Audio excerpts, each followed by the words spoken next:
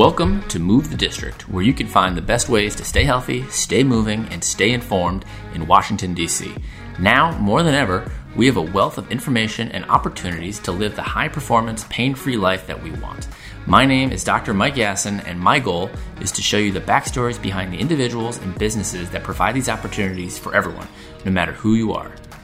Now, let's move.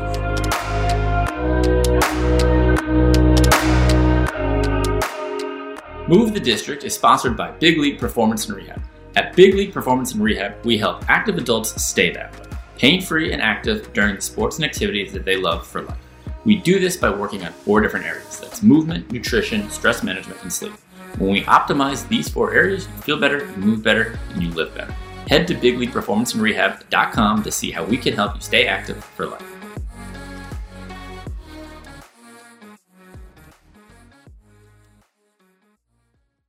All right, welcome back to Move the District, episode 26. We have officially crossed the quarter century mark, marching on our way to lucky number 50. I think 50 is a lucky number. I don't really know, but it sounds right. On the show today, we got a very special guest. He is a Washington, D.C. native, and he is the founder of District Triathlon and Grit USA, which are nonprofit organizations designed to encourage, inspire, and increase the participation of people of color in endurance sports, promote healthier lifestyles, and uplift communities right here in the DMV. Please welcome my fellow Lululemon ambassador, Marcus Fitz. Marcus, thanks for coming on the show, man. Awesome, Mike, and really appreciate the opportunity to speak, and I'm just excited for the conversation.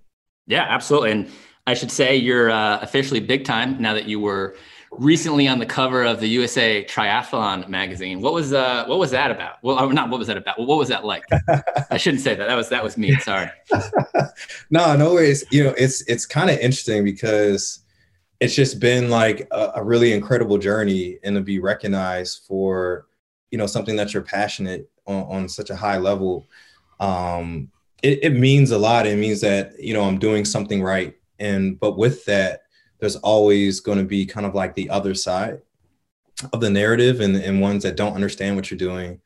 And then people from the community that, not just the community, but outside the community looking in that don't understand the barriers, that don't understand the reasons for, creating the nonprofit District Triathlon that I did, or why representation matters. So like the education in those situations is frustrating, but it's also motivational. And I think like using all that, and with the people who've come with me along this journey, I'm just inspired. I'm motivated, and it's great. That's awesome. So now, when did you first get into triathlons? How'd that start? Oh man, that's an interesting. Well, we'll take it back. So my first time discovering what a triathlon was in 2015. And I was preparing to have knee surgery for the second time. And so I had chosen an activity that I could train for and build my body up, my strength, just to go into the surgery strong so that hopefully I could have a faster recovery coming out of it. And so that surgery was called a tibia tubercle osteotomy with the MPFL replacement. So it was a pretty hardcore surgery going into it. So I'm like, all right, if this is the last hoorah and I can never run again, at least let me go out with a bang. So I picked the triathlon. It was a nation's triathlon in 2015. And typically the swim gets canceled historically. Yeah. But this year it was perfect, like perfect weather. It was a full swim, full bike, full run. And it had been like that for a couple of years. It now doesn't exist because the swim had been canceled too many times. But that journey of molding myself into a triathlon came from originally playing football, going through my first knee surgery. And I not found swimming. I'd swam as a kid, but I rediscovered swimming on a competitive level going through rehab through my first surgery. And I went to college on a college and track scholarship to Savannah College of Art and Design. And coming out of college, I had picked everything kind of back up. And that's just what set me up to kind of compete on a high level going into the start of my triathlon journey.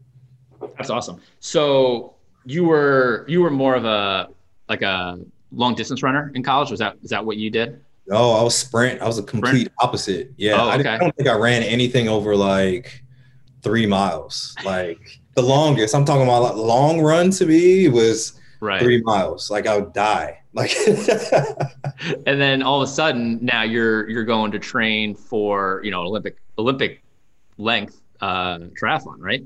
And so right. what are the distances again for an Olympic triathlon? So you have for Olympic triathlon, you have about the swim can vary anywhere from like an 800 meter to like 1500 meters, which is kind of like the sweet spot for Olympic. You have a 14 to 28, 26 mile bike ride, depending on the type of course and triathlon, and then a 10K run on the Olympic side. Gotcha. So, but the main distances are super sprint, Olympic, half, and then full distance, which is, considered the Ironman distance, but it's like a brand. It's like Kleenex. That's a whole different thing. The Ironman. Yeah, it is. It's like you're absolutely right. Yeah, my aunt, she's run several Ironman races. I was gonna say Ironman triathlons, Ironman race. Yeah. See, and exactly. Yeah, you don't even know. Like, you hear triathlon, and you're like, all right, you do Ironman. I'm like, nah, I don't do Ironman, but that is a type of triathlon.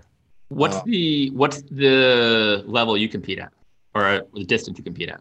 So I typically do either there's a race called Super League, which is its own kind of mixed kind of format style racing, or the Olympic distance. Okay. I dabble in the 70.3 distance, but my sweet spot's Olympic.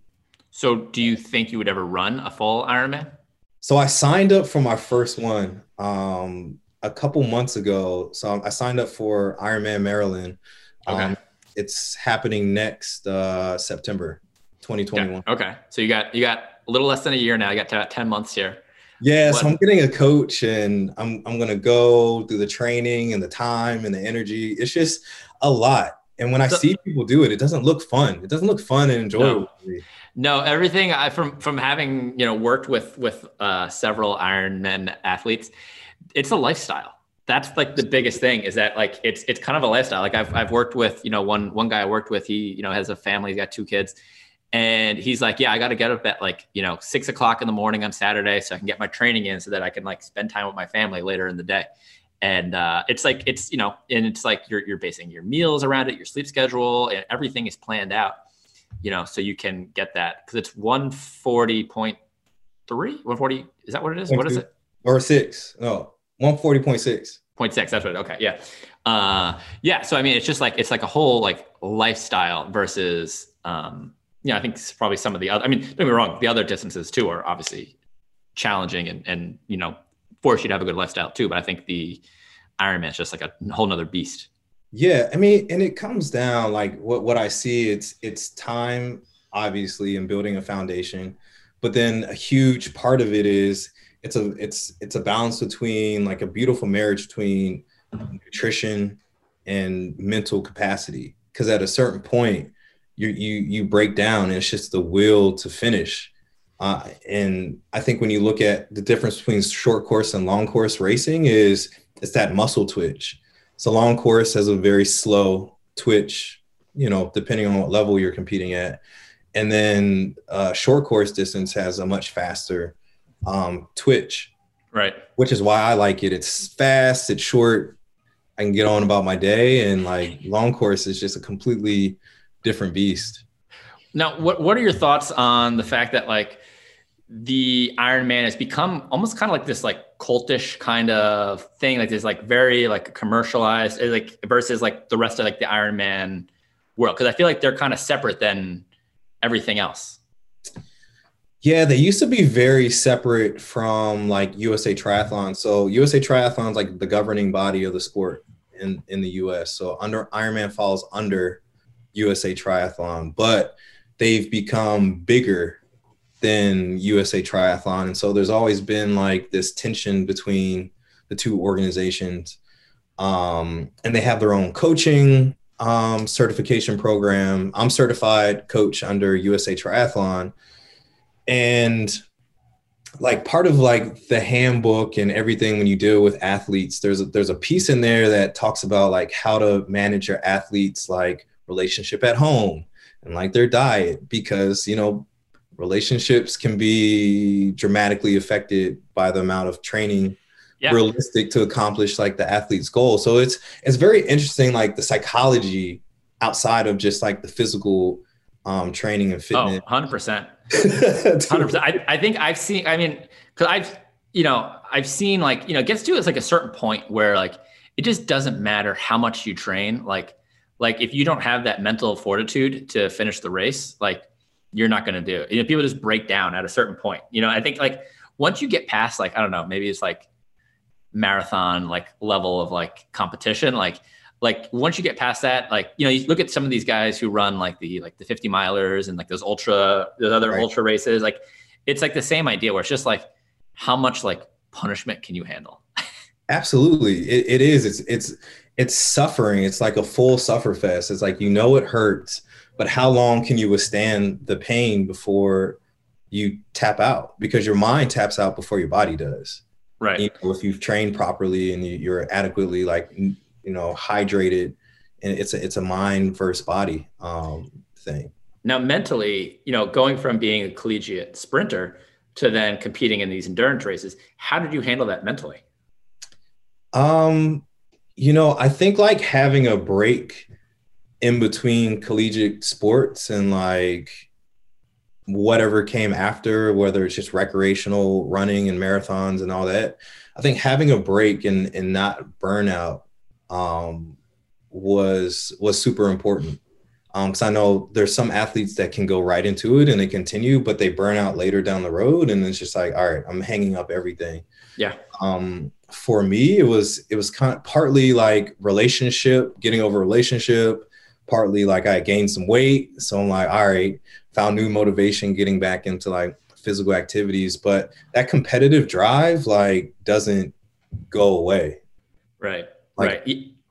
I don't have to win, but I want to do well. Like I'm not going to lose as long as I'm not last. Like I want to be in a certain percentage, it's not about winning, but I do want to do the best that I can.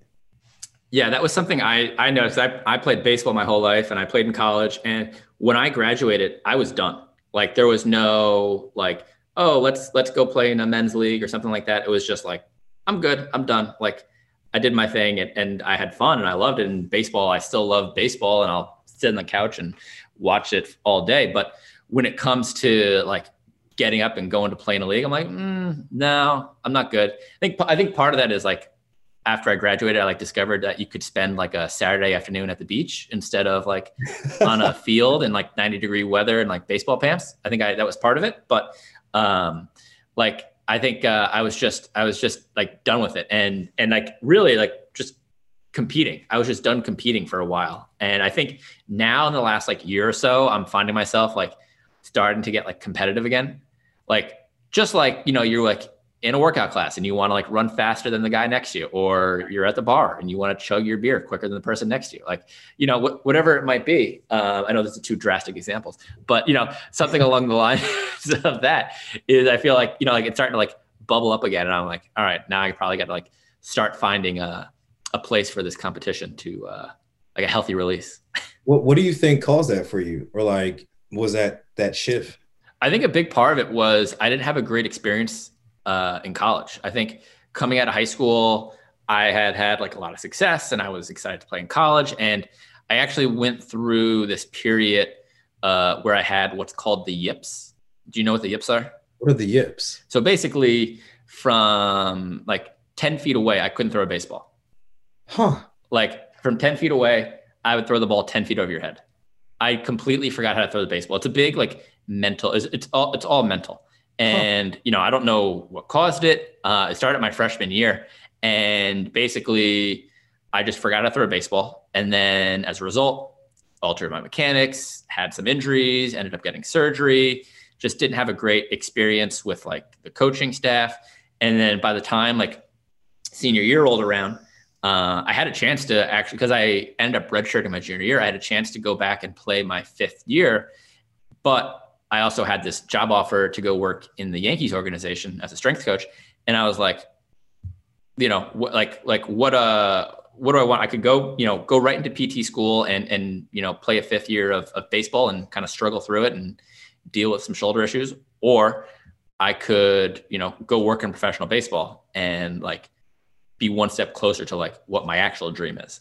And that was pretty much it. And at that point I was just like, it's kind of like a no brainer for me. Huh, that's interesting. Yeah. Yeah. I really try hard to think about what that transition really was. Like, how do you switch to getting back like that mental state where it's like, all right, I want to be competitive. Like, where's the newfound passion, or did it really die? Or maybe I just needed a break. Like, it's interesting. I still don't know what that transition was for me, but yeah, I think I see it like I'll get out like on the golf course, and like it kind of like putting yourself in that environment is definitely like probably the first step. Is like you put yourself in that environment, and then next thing you know, you're like, I don't want to fucking lose. Like I think that's like part of it is like you get out there, whether it's like, maybe it's like some pride, where you're like, how do I don't want to embarrass myself. And that's the first thing. It's like, you don't want to embarrass yourself. And then it's like, well, all right, I'm not going to embarrass myself. Like, let's try to win this thing. Or, whatever, or like, let's, try and do as good as we can. I don't know. So I think that's probably part of it. I don't know. That's a good point. I mean, like, I still haven't, I think, fully swung back. I think I was like uber competitive. Like I was the guy like on the mound who would like yell and like, stuff like that. So like pump my fist. Yeah. Like all that kind of stuff. And then like, I think maybe I was so focused on the outcome. I was so focused on winning. How do I win? And now here I am building a business, kind of like in this, like the next phase of my life. And I'm like more focused on the process versus just like the outcome. And I think ultimately it's more of a sustainable one than it is like just balls to the wall, like intensity, competitiveness. That's a really good point. And I think for me, the process became way more important too than the outcome.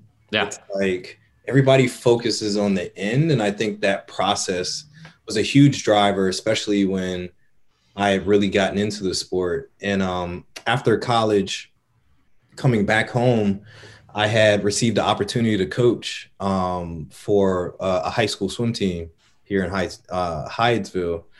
And I was a coach there for 6 years. In my first year, I was the assistant coach. And then for the other 5 years, I was the varsity head coach. And like, I think the reward of seeing growth and progression among the students, I think that was like that new brew of newfound passion, and walking them through the process ignited kind of like my own process. And it was my motivation to get like, oh, okay, like I see the benefits of it. I see the benefit. I like how I look in the mirror. Like I see my energy level at work changing, like my work ethic changing, and everything around, like my life improved. Like I was thinking different. I was reading more. I was more engaged. So yeah, the process, eating habits, and just everything. I think if we get down to that, that might be like the process. And I think like having the chance to like externally focus on like someone else, whether it's like you said, like the team you're coaching or like, patients I work with, like, I think that like puts like some perspective into it, like to like, take a step back and see like all the different avenues at which you can like affect change versus just like being just deep in it the whole time. Right. And creating impact, like impact is huge. That's just like legacies. Like if you look back on what was your level of impact, and like how do you want to be remembered? I think that's like more important to me now than, coming up as a kid or in college. Like I could care less. It's like, all right, people will be people, yada, yada, yada. But now it's important. When do you think that changed for you? Man, I would say like after coming back home, So I lived in Dallas for 2 years. Okay. After I graduated, and then seeing how the corporate world and then like my identity and being a Black man in America, especially on a corporate level in the South, in Texas, and checking all the boxes. Yeah, like different levels of racism as well, like some that were blatant and some that were kind of like, it was just, that's how they were raised. It was just kind of part of their culture, and it wasn't meant in a disrespectful way, but it was still racism, you know? And so different perspectives of racism, a different experience of it, really had me thinking different, not just like in sports, but just how were other people impacted, like on many different levels. And I would just sit back and observe. And I would say in like 2014, when I was, you know, came back and moved back and started integrating back into like DC community. And I think I really noticed it and honed in on kind of like, what was it that I wanted to do for myself, but also like help others. On a corporate level, there was this event called Where Are All the Black People At? In graphic design and advertising. And I had never worked with another Black person before. Really? Yeah, still, like if I did, they were either a secretary or like a postal worker. I remember I had an experience where I just started a job and I'm going up the elevator, and I had packages that I shipped to my job that I needed for my first day of work. So I have these boxes going up to my cubicle. It's like my first or second day in the office. And a woman hands me her packages and then gets off the elevator. Like, it was too quick for me to like react or respond. And I'm just sitting there like, whoa. Like, I don't know what to do with my hands. Right. Don't know what to do with my hands. Don't know what to say. It's my first day. Like, I don't know what's happening. So I get off, and then scoping out like the landscape, you know, I'm in khaki pants and like a button up that's pretty generic. And I see all the employees pushing carts for the postal service happen to be Black. And there's this connection. I'm like, damn, man, this is it. There it is. There it is. So like, just how do these conversations change, and just how I can help other people coming up. Yeah, absolutely. And then, so that's basically the foundation for, because you then went on to found District Triathlon. Yep. Right. And that was what year was that? That was 2000. So as officially a nonprofit, established as a nonprofit in 2017. Okay. I started the organization in 2015. And your first triathlon was 2014? 2015. So I did them in tandem. I was training, I was going into the surgery, and then I had a couple other friends that kind of accompanied me along this journey. And we had picked another race that I would kind of train for after I would recover, that we could all do together. So it kind of was like a foundational swim program, but like help Marcus train and recover program as well, so I don't have to do it alone. The Marcus support team. Right. And then more people just kept coming on and jumping on, and by the time like we had our first real event, we had like 113 people coming to swim throughout the week. And it was just like swim education, like learning how to swim and teach adults how to swim, which stemmed from like my coaching the swim program at the high school. And so we were at Tacoma Park Aquatic Center a couple times a week in the evenings doing swim lessons. And now, were these people that wanted to run triathlons, people who just didn't know how to swim? They just didn't know how to swim, and they were interested in triathlon, and but the swim was a barrier, especially in a lot of urban communities. The swim, if you can't swim, you can't really do a triathlon. No. But that's not always the case either, which I try to explain to people is you can do a relay, which is, that's not really mentioned. It's like, so say you can't swim, find someone who can swim, and you can either bike or run or do both. Are there bike running like duathlon? Because there's the duathlon, which is aqua bike with swimming and biking, right? Yeah, and there's also there's a duathlon, and then there's a biathlon. There is an aqua bike and an aquathon. Right. So that's a swim and a run, and then you have the aqua bike, which is a swim and a bike. Gotcha. Yeah. Because I worked with someone who's done the aquathon. She's done that before. But so then, I mean, getting into the triathlon world, at what point are you like, all right, like this is a sport where I'm surrounded by white people? Yeah, it was day one. It was day one. I went to the first race, and this is in DC. So I'm like, I completely expected something different. And I'm just like, there is no black. The only other black person I saw was Adrian Fenty. Yeah, he was the only other person there, and that I went up to him, and he was like super approachable, and that was it. And I was like, wow, why? What is the reason? Right. And it could be, I identified multiple reasons that we kind of set up as pillars for the barriers that we kind of like want to jump over and knock down. What would you say those pillars are?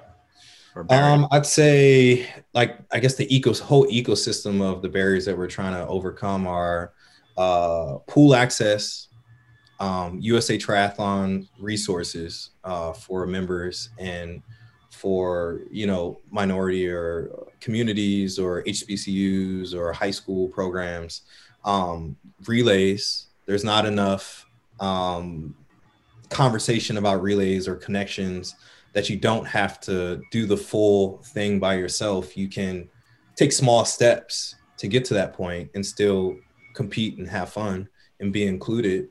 Yeah, I don't think people know that unless they're like in the community. Because I know like my aunt, bringing her up again, like she was like, hey, you should do a triathlon. I'm like, no, like I'm all right. And then she's like, well, you could just do like the run part, or like, oh, like I didn't realize there's more like to it, Right. And that goes out the window because so many people are focused on like themselves, I versus like us, because it's not necessarily a team sport, but we're trying to kind of make it like one. And then there's just connections,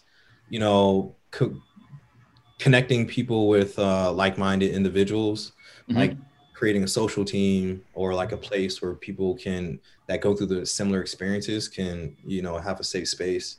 And then gear and apparel, which kind of a lot of people don't think about either. In the triathlon space, a lot of gear and apparel is made has this very European cut. So say if, more curvy individuals or larger, it's not just race, but just larger athletes, they need something that fits, or say that you have dreadlocks or something, having a swim cap that fits, that with goggles that have extensions to go that wide. So these are the conversations that I have with brands. Oh, interesting. Didn't even think about like swim caps and things like that. Yeah, absolutely. Yeah, it's the little things and the little details that make an experience better for someone. Yeah, I recently bought some T-shirts for Big League, and I used American Apparel, which is not an American company. Little known fact, it's European. And we got the men's shirts came out fine. I would say they're fine. The women's shirts, though, I don't know what they came out. They came out like I don't know, like a woman's XL was like equivalent of like an American woman's like small. I don't even know like what this. And we're like giving them out to patients, and they're like, you expect me to like hold up like it's like a doll shirt? They're like, you expect me to wear this? And I'm like, sorry.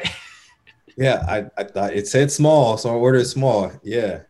And so, yeah, I think that the idea though about like the like access to like swimming, like where do you swim? Like there's just not a lot of pools in the in the city. I think that poses like a real like geographic challenge. Well, I will say to that, like DC has an amazing set of resources, that the rest of the United States doesn't have in some of the communities that are like really affected by a lot of those barriers. I mean, for DC residents, all the pools are free. Public pools are great. Yeah. Yeah. Like, and our pools are fantastic compared to like majority of the US. And like the gyms are free for the DCPR gyms. Free to DC residents. So we have a lot of resource and not a lot of people know about it.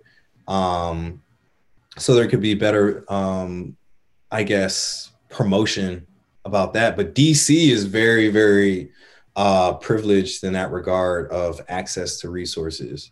Well, I think we think about DC as kind of like this bubble of like where things are, like you said, like just a little bit more privileged than, when you wander, an hour up the road to Baltimore or some other, other cities where, what we have here is like like even just for example, like now with COVID testing, like, I can drive, 5 minutes, get a COVID test and be, back at work in 20 minutes. And, even like up in New York on Long Island, where my parents are from, they're like, you can just go get a test for free. Yeah. Like, yeah. It takes like no time. Like it took me 5 minutes to get a COVID test this morning. It's so easy. I went yesterday on my lunch break. It took me 20 minutes. I drove 5 minutes from Big League over to Anacostia, drove back, and it was 20 minutes. And people go get tested. It could not be easier. Absolutely. Could not be easier. People who are listening, go get tested. While it's free and while you can. It's free. Exactly. Yeah, it's free. And like before you start freezing your ass off too. Exactly. So now are you guys primarily, you guys are obviously based here in DC. Have you started spreading outside of the district at all? I mean, my main focus right now is Grit USA. And so really the difference between District Triathlon and Grit USA is, District Triathlon was meant to be kind of like an introductory level social group that could, take someone couch to 5K to triathlon and everything in between. So, just conversation, like what do we need?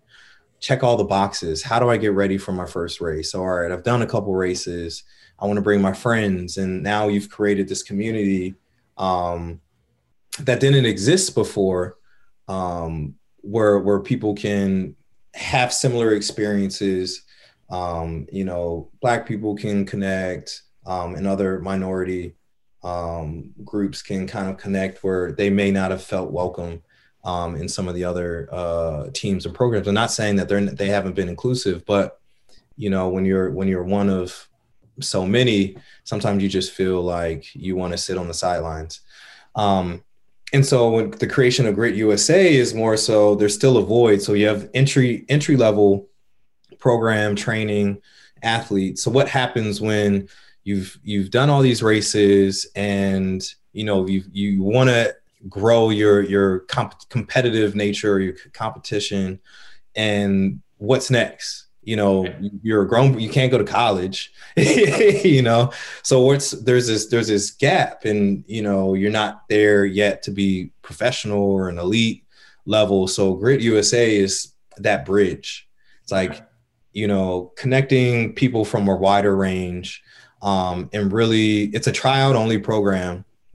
So we keep it small, intimate. It's a 20-person cap. Last year, or I guess at the beginning of this season, it was a 15-person cap. Next year it'll be 20, and really connect with, like kind of lobby for us in the sport and really push representation. So we're still inclusive. We still do community service. We still do everything that you would find in like more of a social group, but it's an elevated experience. So you can take it back to your group and kind of have like a trickle down effect. So keep it intimate, tight, really provide for a core group. Mm-hmm. And then hopefully that experience kind of transcends the group, and they can take their training to a higher level. And what made you take that step into that in that direction? Well, I was looking for opportunities for myself. originally. It's like I took my training very seriously, and I started winning races and started qualifying for championship events, but I was doing it by myself.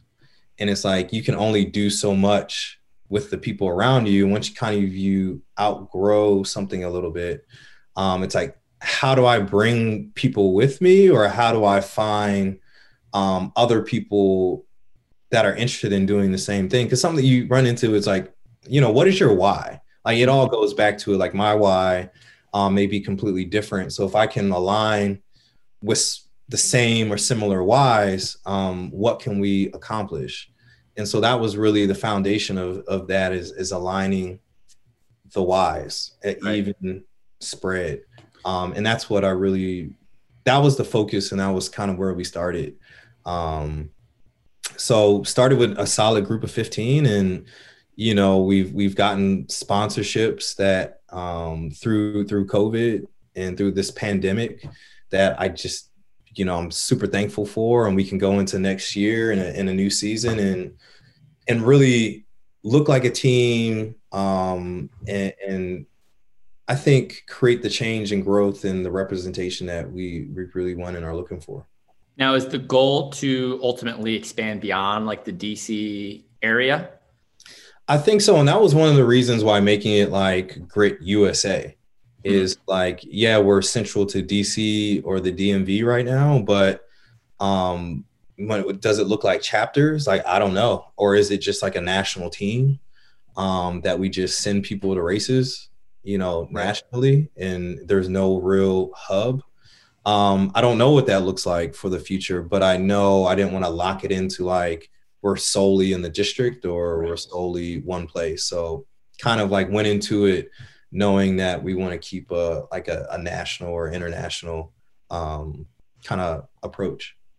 Now, what's that process been like as you begin to, expand your presence and hopefully, increase the diversity within the triathlon community? What's that experience been like? Man, it's been very interesting. It's very surprising how people look at just barriers, right?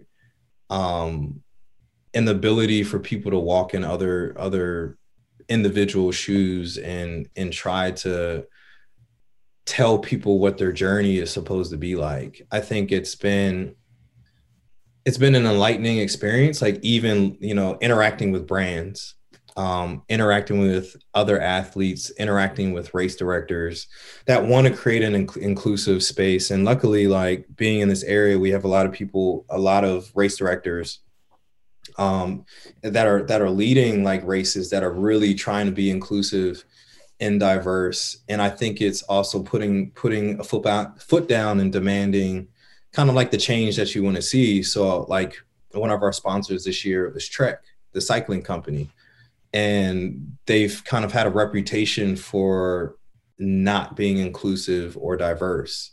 And that was one of like the first things, I addressed as they came out with a commitment for change, towards the beginning of the year. And, I interjected, kind of like my own thoughts of how I could help them with their commitments, or the team and in the landscape and the issues that they're trying to solve, and really making sure that these organizations and brands like honor their commitment. So I think it's been an enlightening experience, but it's been it's something that we have to keep hitting home and be consistent at. It's just, I don't know where to start. It's so many moving pieces, like a game of chess. Mm-hmm. And there's a long way to go. Like it's just going to take a while. What's it been like this year? I think obviously this year has been such a, massive year, I think, but it's just something that you've been, fighting your whole life. What's been the reaction or reception that you've gotten this year? Yeah, I think overall it's been very positive. I mean, you can see like from the cover, like part of the statement is like amplifying Black voices, um, and just voices period that aren't heard. It's inclusive all the way around, not just race but gender, disabilities, physical disabilities, um, and really honing in that how important mental and physical health is.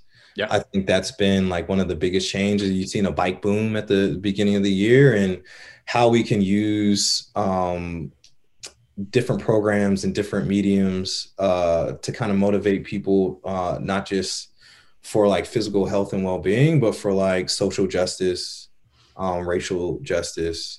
We did an event called Run the Polls, working with Shakaro Martin. I'm not sure if you're familiar with him. He's the health architect. No. He's a personal trainer in DC. Okay. And we use kind of like running and fitness to get people to vote. So we had walkers, runners, and we met up at like metro stations or polling stations, and then led runs to either drop off their ballots or to go vote in person. Oh, that's awesome. Like stuff like that, like has been, people are looking for ways to engage, and we were able to kind of facilitate those. So I think it's nothing but like positive things to say. But with all that, there's always, and there's room for education too. I've had some really good conversations that started off bad, about, I don't understand the barriers, or very kind of racially hurtful comments, especially when it came to the magazine feature, the Facebook announcement of that. There was a very long Facebook thread of interesting commentary. So there's some things you address, and there's some things that you leave alone. So it was a growing experience for me, and how because you can only control your reaction. Right.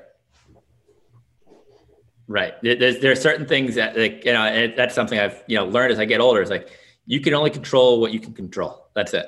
Exactly. So it's growth for me. Like in another, time, I might've just like snapped and but like being able to like, get my thoughts out, maybe use it as an educational opportunity, give facts, give history, give historical context of why these barriers exist. Yeah. Trying to turn something and respin it, because if I come back like with something derogatory or anything, it only makes the situation worse. Yeah. And I mean, like, who's to let those people, shit in your ice cream cone? You know what I mean? Like, right. that was your day. Like you deserve to be, on the cover like that. And, if they didn't enjoy it, well, tough shit. But it's also the reason, like, it validates the reason why these programs are so important and that they exist. Yeah. It's because of that. There's just a lack of education on both parts. Like, I've learned so much through this journey, about myself, about like the history of certain things, why, like, different laws. There's an opportunity to bridge so many gaps in like my own community, where I see so much more opportunity now. Yeah. Have you found within the triathlon community pretty open to these kind of ideas, or have you found it to be an uphill battle? It's or is it kind of a mix? I think it's mixed. I think it's a mixed bag, and I think it depends on how you shake it and where you shake it. Yep. I think it varies geographically. We're here in this region, like in the Mid-East, so maybe like New York and Tennessee and Maryland and DC and Virginia, you'll have a completely different experience than if you go to like Texas or Colorado, or it's just a completely different kind of experience and expectation. And I completely get it, especially now, like traveling to races. Like, I mean, the doors are wide open, and I've gone to like Chicago for races. I've gone to Cuba for races. That's pretty badass. Amsterdam, like Copenhagen, and for the most part, everybody's engaged, but and inviting and inclusive. But there's still a level of not knowing why certain things, why there's a limit to access for certain groups of people, and why these barriers exist. And that's still like a huge complication or battle that we're trying to make a lot of people aware of.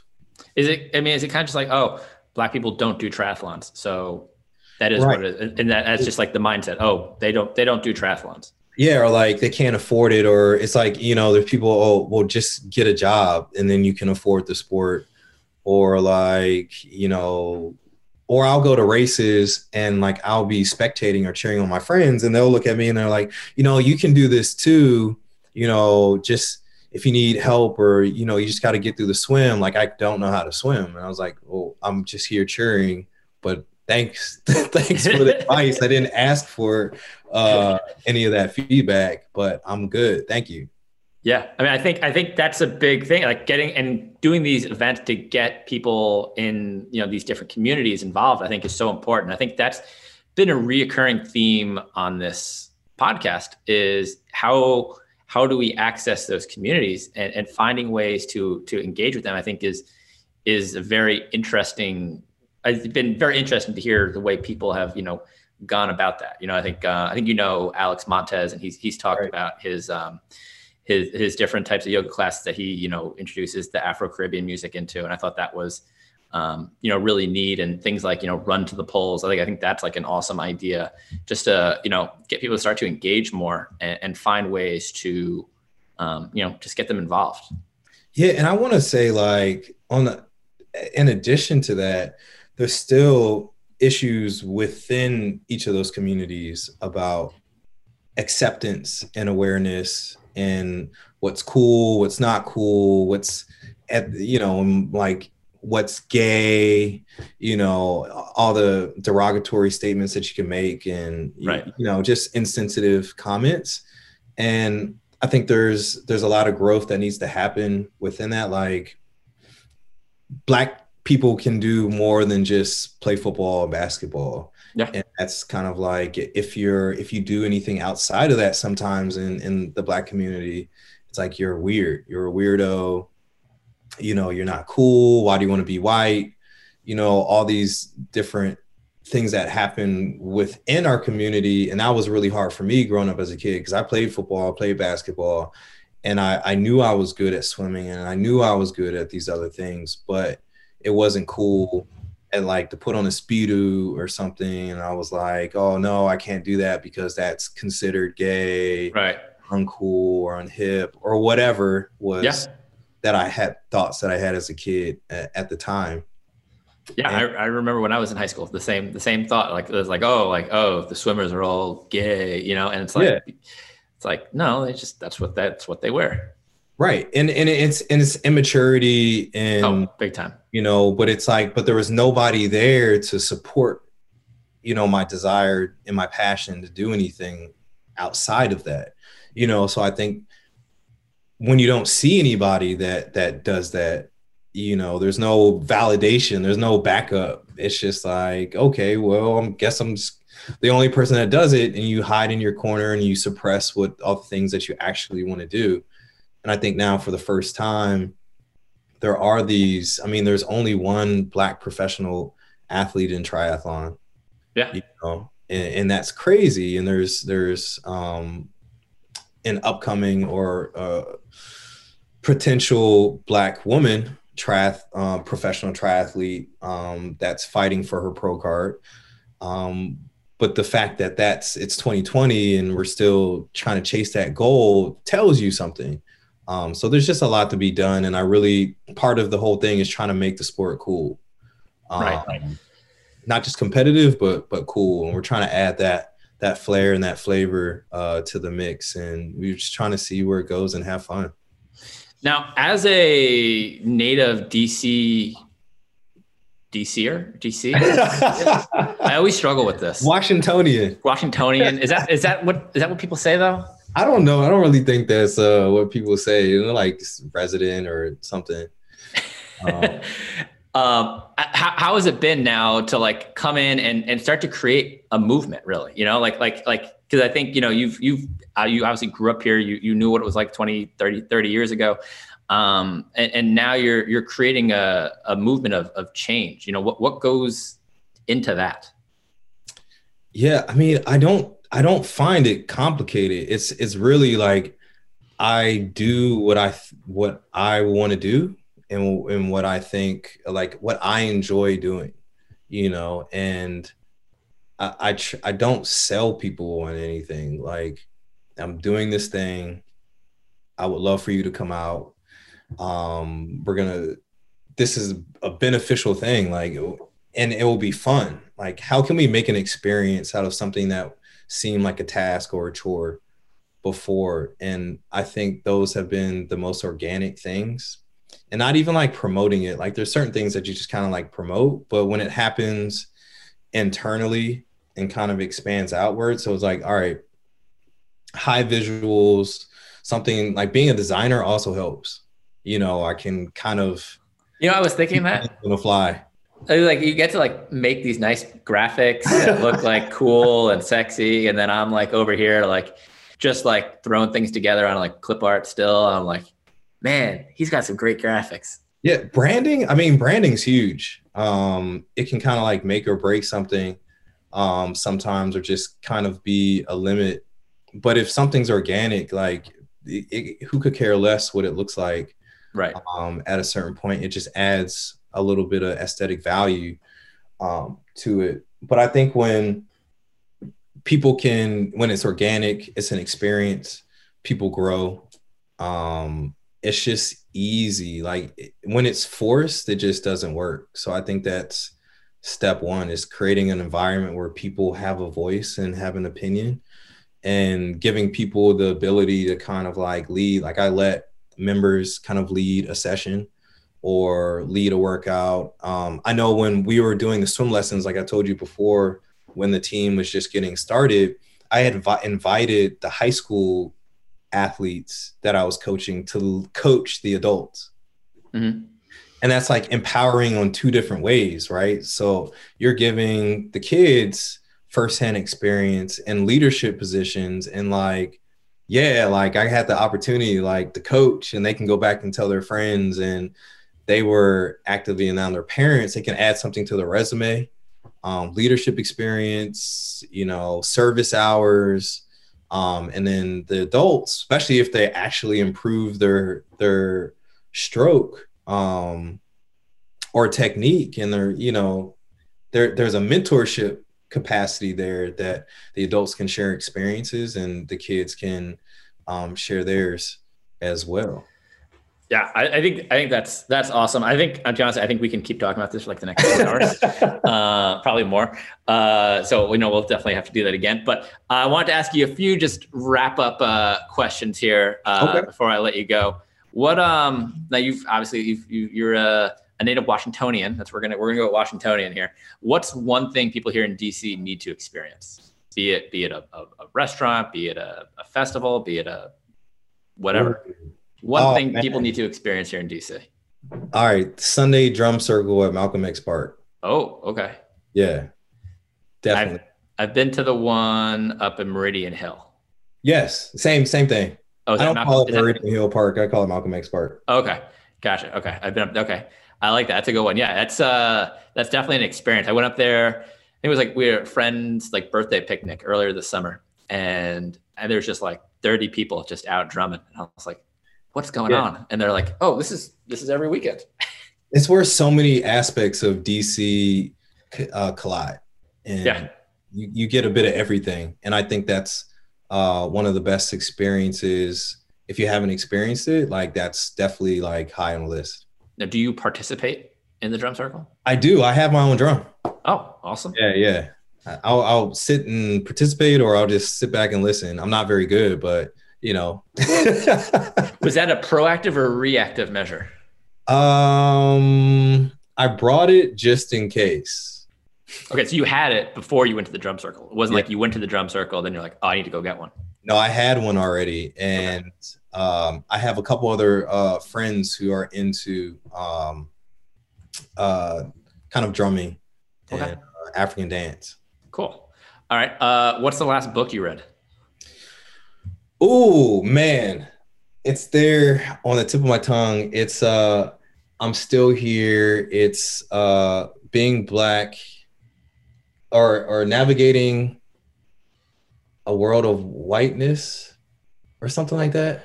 Damn, it's called I'm Still Here. The book is amazing. It was, I just finished reading it like a week ago. Okay. If you ask me another question, I'm gonna find the book. What's the last show you watched on TV?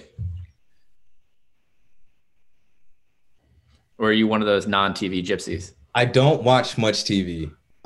That's one thing I don't do. I really don't have the time, but I did binge watch Lovecraft Country. Okay. And do you recommend? I highly recommend it. All right. It's weird. It just gives so many different perspectives. It gives a nice twist on his actual like historical events that you think are just like fun parts of the story, but they're like, you know, there's some context and some depth to it. So I think Jordan Peele and the whole team did a great job. All right. What's the best thing that's happened to you in the last week? Ooh, the best thing. Well, here, insert little plug for the Team Grit. We were chosen to be on the cover of Triathlete magazine. Ooh, all right. This week, so we'll be shooting in Navy Yard this Saturday, and Triathlete magazine is one of the biggest triathlon magazines in the world. Oh, that's awesome. So yeah, congratulations on that. Yeah, thank you, and you know, kudos to the team for really having a killer year. All right, there you go. Boom. All right, you got that. Do you have that book title for me? Do I have that book title? I don't think so, but we'll put it in the show notes. We'll put it. I'll text it to you. You can add it in there. There you go. All right, Marcus, thanks for coming on the show, man. And we'll definitely be talking soon. All right, Mike. Really appreciate it. Thank you so much for listening to Move the District today. If you want to find out more about our guests or about Big League Performance and Rehab and how we can help you continue to be active and pain-free, head over to bigleagueperformanceandrehab.com to learn more. Thanks, and until next time, keep moving, DC.